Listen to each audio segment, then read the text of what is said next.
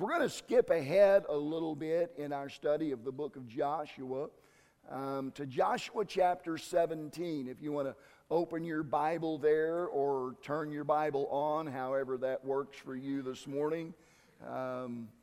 Get there, navigate there, find the app, open it up, go to Joshua chapter 17. If you're ready for the word this morning, say amen.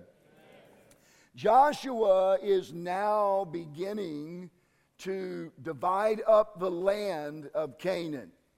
And we're not going to read through all of the details of that. That's why we're skipping a couple of chapters, and we'll land this morning in chapter 17. And some may question, well, Pastor, why did God go to all the trouble of having all of those details of who got what piece of land where and what the boundaries were and what this member of the family got and that member of the family got and that member of the family got?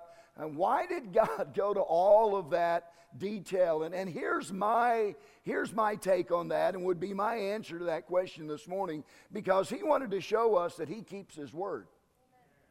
He keeps his word. God said that they were going to get it. And God promised it. And so now he's showing us that he keeps his word, which, by the way, he always does. You cannot find one promise in all of this book that has not been or will not be fulfilled just like God promised it would be. And so that's, I believe, why he goes into all of this detail. Now, if you've been a part of this current series through the book of Joshua, then you know that I'm preaching it in accordance with our theme for 2019 here at Fellowship Baptist Church, which is forward. And the challenge of this message series has been to go forward.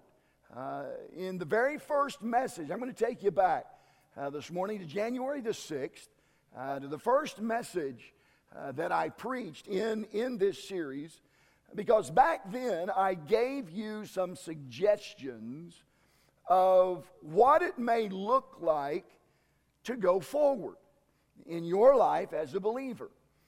And of course, it's going to look different in different people's lives depending on where they are in their relationship with the Lord. And most of these messages have been to believers. They've not been evangelistic in nature, except for the message there on Rahab in Joshua chapter 2. But certainly, as Brother Mike prayed this morning, if you've not started a journey with Jesus Christ, I would encourage you to. It'll make all the difference in all the world. And if we've learned anything throughout this series, it's this. Starting a journey with Jesus Christ doesn't mean your life's going to be easy. There are going to be some battles to fight. There are going to be some wars that are going to have to be fought in our lives as believers. There are going to be some satanic strongholds that are going to have to come down. We learned that in our study of the walls of Jericho and how God pulled those things down. But primarily, I've been preaching to believers throughout this series. And here are some of the things I said by way of refreshing your memory this morning. For some, going forward would mean baptism and or church membership. And I'm thankful for the nearly 25 people this year who have taken that step. And for those, some who will take that step next Sunday morning as we have Baptism Sunday, and they will have completed our First Steps class and will be joining the fellowship family. I'm excited about that. If you're already a member of the fellowship family, then I said that maybe your next step forward is into a ministry of some kind. Study the book of 1 Corinthians chapter 12. You can study the book of Romans as well. And here's what you find. God puts people in the church body because they have something to offer that church body. God has gifted us. And He has a purpose for us being in Fellowship Baptist Church together. And I would encourage you to get involved in a ministry. And again, I'm thankful for those who have already taken that step forward in their relationship with the Lord. As any good Baptist preacher would, I mentioned giving. You guys didn't think as funny as I did. Maybe your forward move for 2019 is either to begin giving or to begin giving again, and to do so consistently throughout the whole year. Stepping forward into Sunday night and or Wednesday night church would be another great move in the right direction. And I say that especially in a culture that has somehow duped us into believing that less church is better than more church. I don't get that. And as is the case with giving, maybe consistency in church attendance is where you need to set your goal. And there are certainly, there's so many other things that are entailed in a move forward for God. I could talk about a constant personal time or consistent personal devotion time. Talking about reading your Bible and praying on a daily basis. Increased efforts in reaching the lost. Advances in personal holiness. There are any number of things. And I don't know specifically what your next step should be, but here's what I do know. There should be one. There should be one. And after you take that one, you should take another one. And after you've taken that one, take another one. And then take another one, and take another one. And listen, we should constantly be going forward in our life as a believer. So let's read our text. Beginning in verse 12, Joshua chapter 17 and verse 12. Yet the children of Manasseh could not drive out the inhabitants of those cities. But the Canaanites would dwell in that land. Yet it came to pass, when the children of Israel were waxing strong, that they put the Canaanites to tribute. Meaning they became forced labor, servitude. And some of the young people are thinking, yeah, that's where my parents are. Believe me, not the same. But, look at this, did not utterly drive them out. And the children of Joseph spake unto Joshua, saying, Why hast thou given me but one lot and one portion to inherit, seeing I am a great people? For as much as the Lord hath blessed me hitherto. And Joshua answered them. Just imagine a sarcastic voice here. If thou be a great people, then get thee up to the wood country, and cut down for thyself there in the land of the Perizzites and of the giants, if Mount Ephraim be too narrow for thee. And the children of Joseph said, verse 16, the hill is not enough for us. All the Canaanites that dwell in the land of the valley have chariots of iron, both they who are of Bethshean and her towns, and they who are of the valley of Jezreel.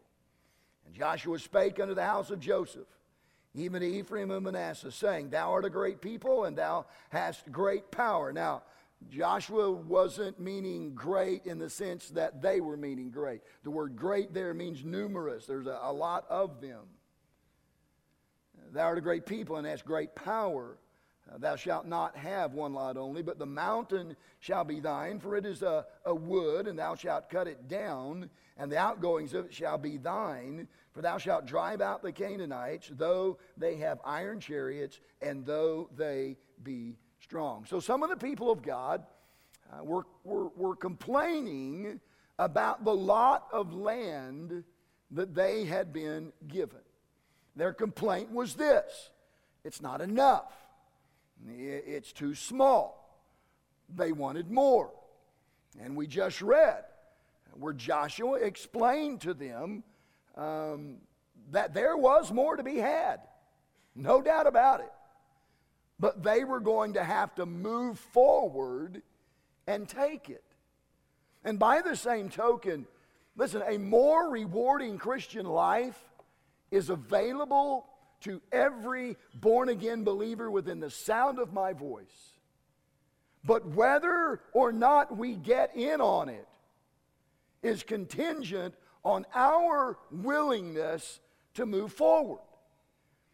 And I would submit to you that if we don't, then it will be for the same reason or reasons the people in our text failed to move forward. Either we exercise partial conquest, or we expect preferential consideration, or we evade priority commitments. One of the three. Let's look at them individually this morning, beginning with this. We exercise partial conquest. I don't know if you caught it or not, but verse 13 contains a very, very telling statement. Look at the end of that verse. But did not utterly or completely drive them out. And we find that phrased again in Joshua chapter 16. We find it again in Judges chapter 1. In other words, rather than getting rid of all their enemies, the Jewish tribes of Manasseh and Ephraim chose to let some of them live with them. Now that makes about as much sense as getting a divorce and then letting your ex live in the spare bedroom. How many of you think that's going to end well? No, it's not going to end well at all. It was a foolish thing to do, to not drive them out. But not only that, listen, it was in direct disobedience to God's instructions. God said clearly, go to the book of Deuteronomy, read it on your own. God said clearly that all the Canaanites were to be driven out of the land. None of them were to remain. Now here's the point.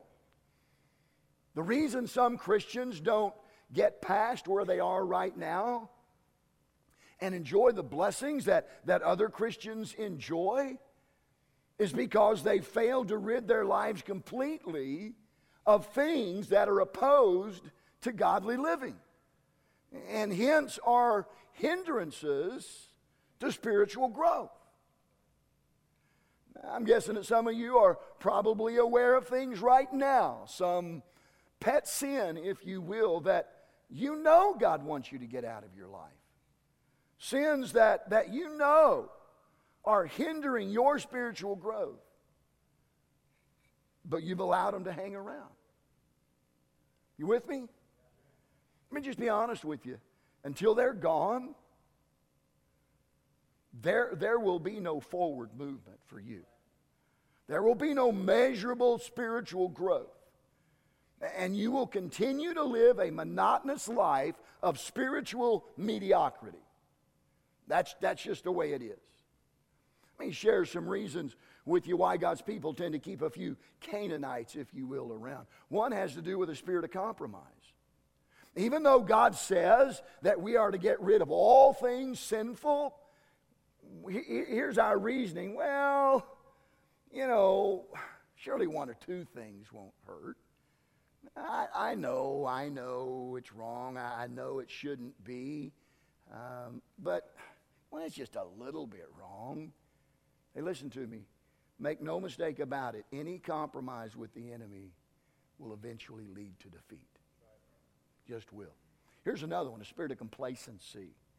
I find it interesting that though the Israelites allowed the enemy to stay in the land, it says they put them to tribute. That means they made slaves out of them. Yes, they were the enemy. But they were now, listen to this, they were now under the control of the Jews. So they thought. Let me remind you of the definition that I gave you back in January, because we talked about complacency in our lives as believers. And here's the definition of complacency. It's a feeling of quiet pleasure or security, often while unaware of some potential danger, defect, or the like. Self-satisfaction, even smug satisfaction with an existing situation, condition, etc. Being complacent means you have a feeling of security when in reality, great danger lurks ahead. Now, I know early on, the Manassites and the Ephraimites felt pretty confident. Yeah, we've got these people under control. They're doing what we tell them to do. And so there's a sense of complacency. There's a sense of false security. But it's not going to be long, and they're going to find out they should have got rid of them. I've witnessed a lot of people over the years try to take the same approach to the Christian life. You say something like this, yeah, I know it's not altogether the right thing to do, but listen, I can handle it. No, serious, Pastor, I can handle it. I know it's a problem, but believe me, I've got it under control. They've said that about tobacco. They've said that about alcohol. They've said that about music, about entertainment, about anger, about pride. I mean, you name it. And someone at some time has thought they had it under control. They had a false sense of security. They had become complacent. Now listen carefully. The Israelites, as I said a moment ago, found out that the Canaanites did not make good slaves. They found out that they didn't have near as much control over them as they thought they did. And what is true of the Israelites is true of you if you're thinking that somehow you can get a handle on things that keep you from going forward. The truth is, if you had a handle on them, you'd be growing. You'd be moving forward. You'd be gaining ground, but you're not because you don't. Third reason why some Christians choose to keep a few Canaanites around is because of cowardice. I mean, look again at verse 15 of chapter 17. Joshua told the people that if they wanted more room, they could go into the forest, they could clear out the land. But their response was, look at it, all the Canaanites that dwell in the land of the valley had chariots of iron. Now, first of all, I thought the Israelites had the enemy under control. Huh? I thought they could just tell them what to do and they would do it. That they had them under control. Evidently not. Goes back to what I just said.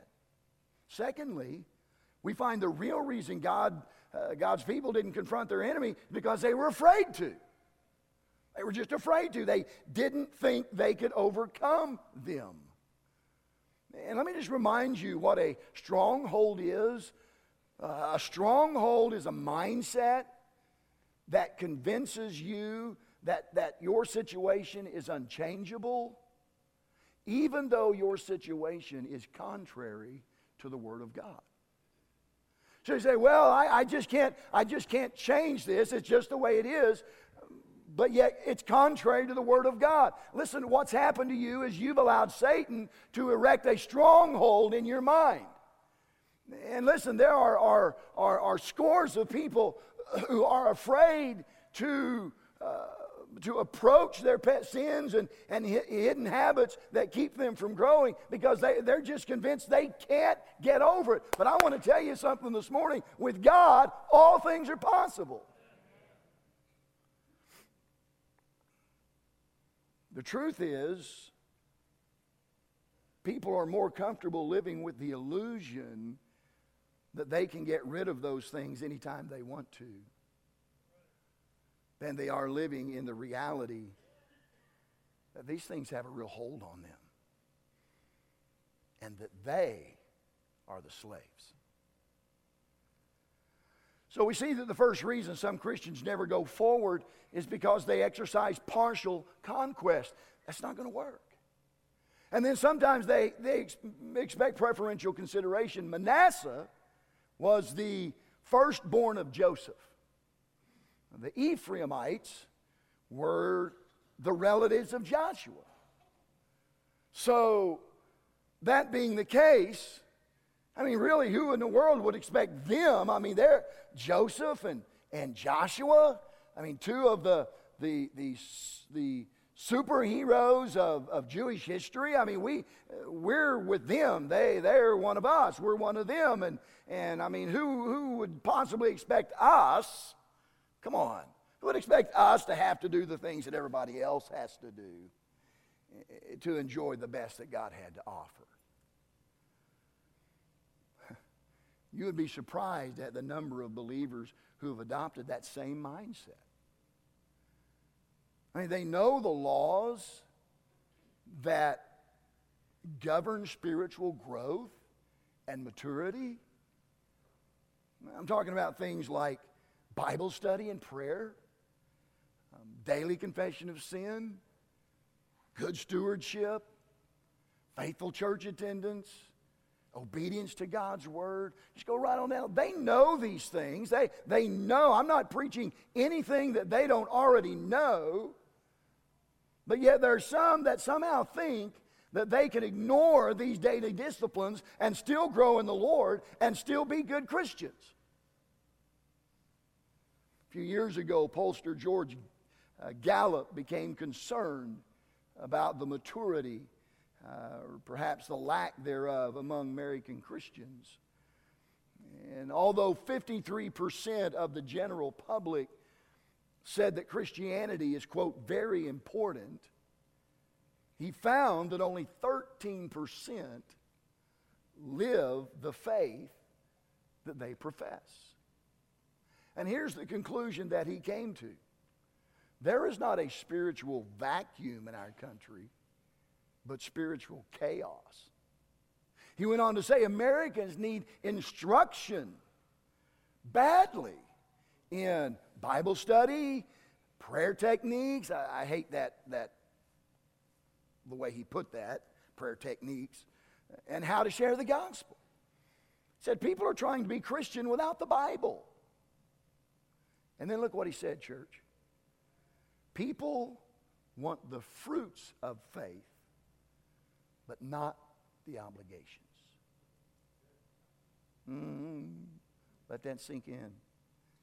People want the fruits, the benefits, the blessings of faith, but not the obligations. Listen, I want to drop about 25 pounds. But the truth is, I don't want to do what it takes to do that. Gonna get a witness right there. Yeah. You know, I would really like to put some money into savings. But I don't want to do what it takes to do that. Bradley's over here laughing. He's a financial guy. You tracking with me? You say, well, I want the blessings of the Lord. I want the benefits of being a believer. I want all the things the Bible says that a believer can have, but I don't want to do that stuff you're talking about, preacher. Well, then you're asking to be treated preferentially. You're asking God to do something for you just because you're cool, or you're pretty, or you're handsome, or you are who you are. It doesn't work that way. Come on now, it doesn't work that way. It doesn't work that way for your pastor. Well, I'm the pastor. I shouldn't have to do that stuff to be blessed of God. Hey, listen, bucko. I'm no different than anybody else. If I want to get in on God's blessings, I got to be moving forward. It means I got to be praying, I got to be reading my Bible, I got to be witnessing, I got to be giving, I got to be faithful, I got to be obedient. It works the same for me. I'm not going to be treated any differently. Brother Mike's not going to be treated any differently. Brother Tanner's not going to be treated any differently because they're full-time ministry people. That doesn't matter. We are Christians first. And so whether it's the person in the pulpit or the person that the person in the pulpit preaches to, the rules are the same. The requirements are the same. We can't expect to be blessed by God without doing the things worthy of blessing. You're not going to drop 25 pounds just by wishing you could. Believe me. Believe me. It doesn't happen that way. There are two attitudes that come into play here. One is the attitude of arrogance. Joseph boasted that we're a great people. What an assumption. Listen, just because someone may be able to do some things doesn't make them great. Just because someone may be something in their house doesn't mean they're anything in God's house. Listen, we're all the same. We're all the same. There's no need for us to think that somehow God's rules don't apply to me. God's rules of spiritual growth and maturity don't apply to me because I'm special. No, we're all just a bunch of dirty, rotten, filthy sinners who God was kind enough to save by His grace. And the truth is, if we got what we deserved, it'd be hell for all of eternity. So we got to be humble, not arrogant. But then here's another attitude, indolence or laziness. When the children of Manasseh came to Joshua complaining about what they had and demanding more, Joshua said, listen, go get it. Kind of like the little fella told the big fella. He said, you know, if I was as big as you, I'd go in the forest and I'd wrestle me a big old bear. Big fella looked down on him and said, well, there's some little bears in there. Well, you know, if I were you, then listen, don't be lazy. Anybody around you who's enjoying the best of God's blessings are enjoying them because they're moving forward. They're doing them because they're being inconvenienced. Well, that's not good as Americans, is it? When will be inconvenienced? Well, listen to you. I'm just being honest with you this morning. If you're going to grow in the Lord, you're going to be inconvenienced. Because you're going to be called on to do some things that you're not comfortable doing, that you don't want to do, that doesn't fit into your schedule. But listen, you can't grow in the Lord and be spiritually lazy. I contend this morning that it wasn't the amount of land that they had been allotted that was the deficit. It was their desire to go after it that was the deficit. If you really want to get right down to it, the main reason more Christians aren't moving forward and are remaining spiritually immature is because they're spiritually lazy.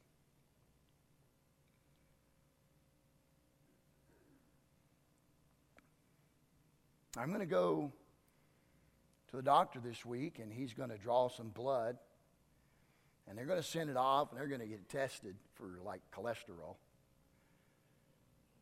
And I'm going to go back the week after that, and he's probably not going to be happy.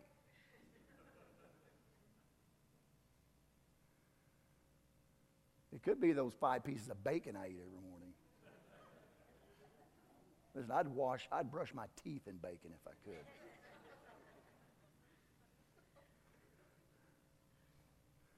So, preacher, I didn't come here I ain't sitting here for you to call me lazy. Well, I'm not going back to the doctor to hear him say what he's going to say. But what he's going to say is the truth. And how I respond to what he says will make a difference on whether or not my health gets better or not. Listen, my responsibility as a preacher is not to preach messages. Let me say this. Pandora, they got the little thumbs up, thumbs down. They play a song and you like, you give it a thumbs up. If they play a song you don't like, put a thumbs down. They don't play songs like that anymore. Well, listen, I don't measure what I'm going to preach by looking out there for thumbs that are up and thumbs that are down. Now, if you want a preacher like that, I'm not the guy. And the guy that's going to be filling the pulpit in the future, he's not that guy. We're just going to tell you what the Bible says. And then it's up to you. You can take these things, apply them to your life, and get better. Or you can just chunk them, like I may do in a couple of weeks. We'll see. Depends on how my wife chimes in there. Don't be smirking at me like that. Come on now. Are you with me this morning? We listen, there's plenty of blessings to be had. But we got to do the things that are blessed worthy. Amen. Well, preacher, I don't want to read my Bible. Then stay spiritually mature. Preacher, I don't want to pray. I don't want to give. I don't want to go to church more than once a week. I don't want to do everything God tells me to do. I get it. I get it. And that's your prerogative. That's your choice. But you come back next Sunday, I'm going to challenge you to do it again. Do it again. Do it again. Because I want you to get in on God's best for you. And I know you can't do that if you're going to be apathetic or lazy. Third lesson is this: evade priority commitments. Now stay with me here. I'm going to restate Joshua's solution to the problem. You want more land? Joshua said it's simple. Clear out the forest and drive out the Canaanites. That's it. Clear the forest, drive out the Canaanites. And until they were willing to do those two things, they could expect to remain the same as they were. Now let me make some analogy here. The forest represents something that serves as a hindrance. The Canaanites represent something harmful. Now let's talk about those two things for just a minute and we'll be done. Because those two things have to happen in our lives if we're going to move forward. First of all, we have to clear out the things that clutter our lives. Trees. I saw a lot of trees in South Carolina. They said, "You guys have trees in Kansas?" I said, "Yeah, we just cut them all down and use them as telephone poles, though." And, I had the typical answer for people like that. They said, "Well, what do you think?" And I said, "Well, I'm sure it's great. I just can't see it for the trees." Trees aren't bad. I mean, unless they're like right in the front yard. Your front yard would be a great baseball field or football field, but somebody planted a stupid tree right there. Trees aren't bad things. They're part of God's creation.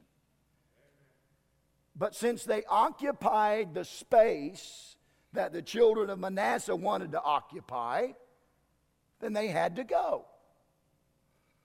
And I believe that even the most modest examination of our lives would reveal that there are at least some, if not many things in our lives right now that are nothing but clutter. That is, they have absolutely nothing to do with anything spiritual.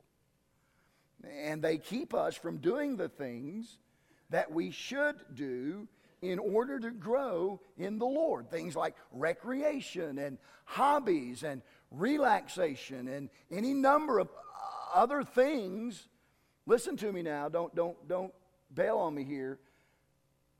Any number of other things that aren't wrong in and of themselves. Let me go back to the tree thing here. I just remembered this. We got a couple of trees in the front yard area of our home that have grown, and the limbs have gotten really long. And so I'd be mowing along, and then I'd have to go like this. Push the mower, push it hard enough where it flew under there, and then I'd come around and grab it again. You know what I'm talking about? Now listen, those trees, they're pretty and they're fine, but they were interfering with my ability to be productive. Besides that, have you ever hit a tree limb with a bald head? Bradley has. Let me tell you something. That hurts. I got the scars up there to prove it. It's like, won't you wear a hat? Don't ask. It doesn't matter. This is my story. And I'm telling it. And so, you know what I did? Those things were cluttering up. Brother Troy, they're cluttering up my productivity. So I went to my brother, who's Mr. Agricultural dude. He's like building a mini Disneyland in his backyard. So he's got all the tools. Ain't that right, Dalton? Oh, yeah. So I went and got these big old limb whacker things. I mean, these are some heavy-duty pliers. And I started chopping them limbs off. And you know what? I am much more productive now. I just stroll right through there, So here's the point I'm making, not just trying to be silly. There are some things in our lives that aren't wrong in and of themselves that just right now, they are getting in our way of serving God. And so maybe we need to reprioritize. If we want to grow and go forward, we just need to take a moment or two this afternoon or maybe later this week to sit down, examine our lives. Okay, what is it that's keeping me from growing? What is it that's keeping me from reading my Bible and praying and being in church and doing the things I know I need to do? And let's just clear the clutter. You don't have to stop doing them altogether, but just put them in the right priority. So we must clear out the things that clutter our lives, and then we must clean out the things that corrupt our lives. Now think about this.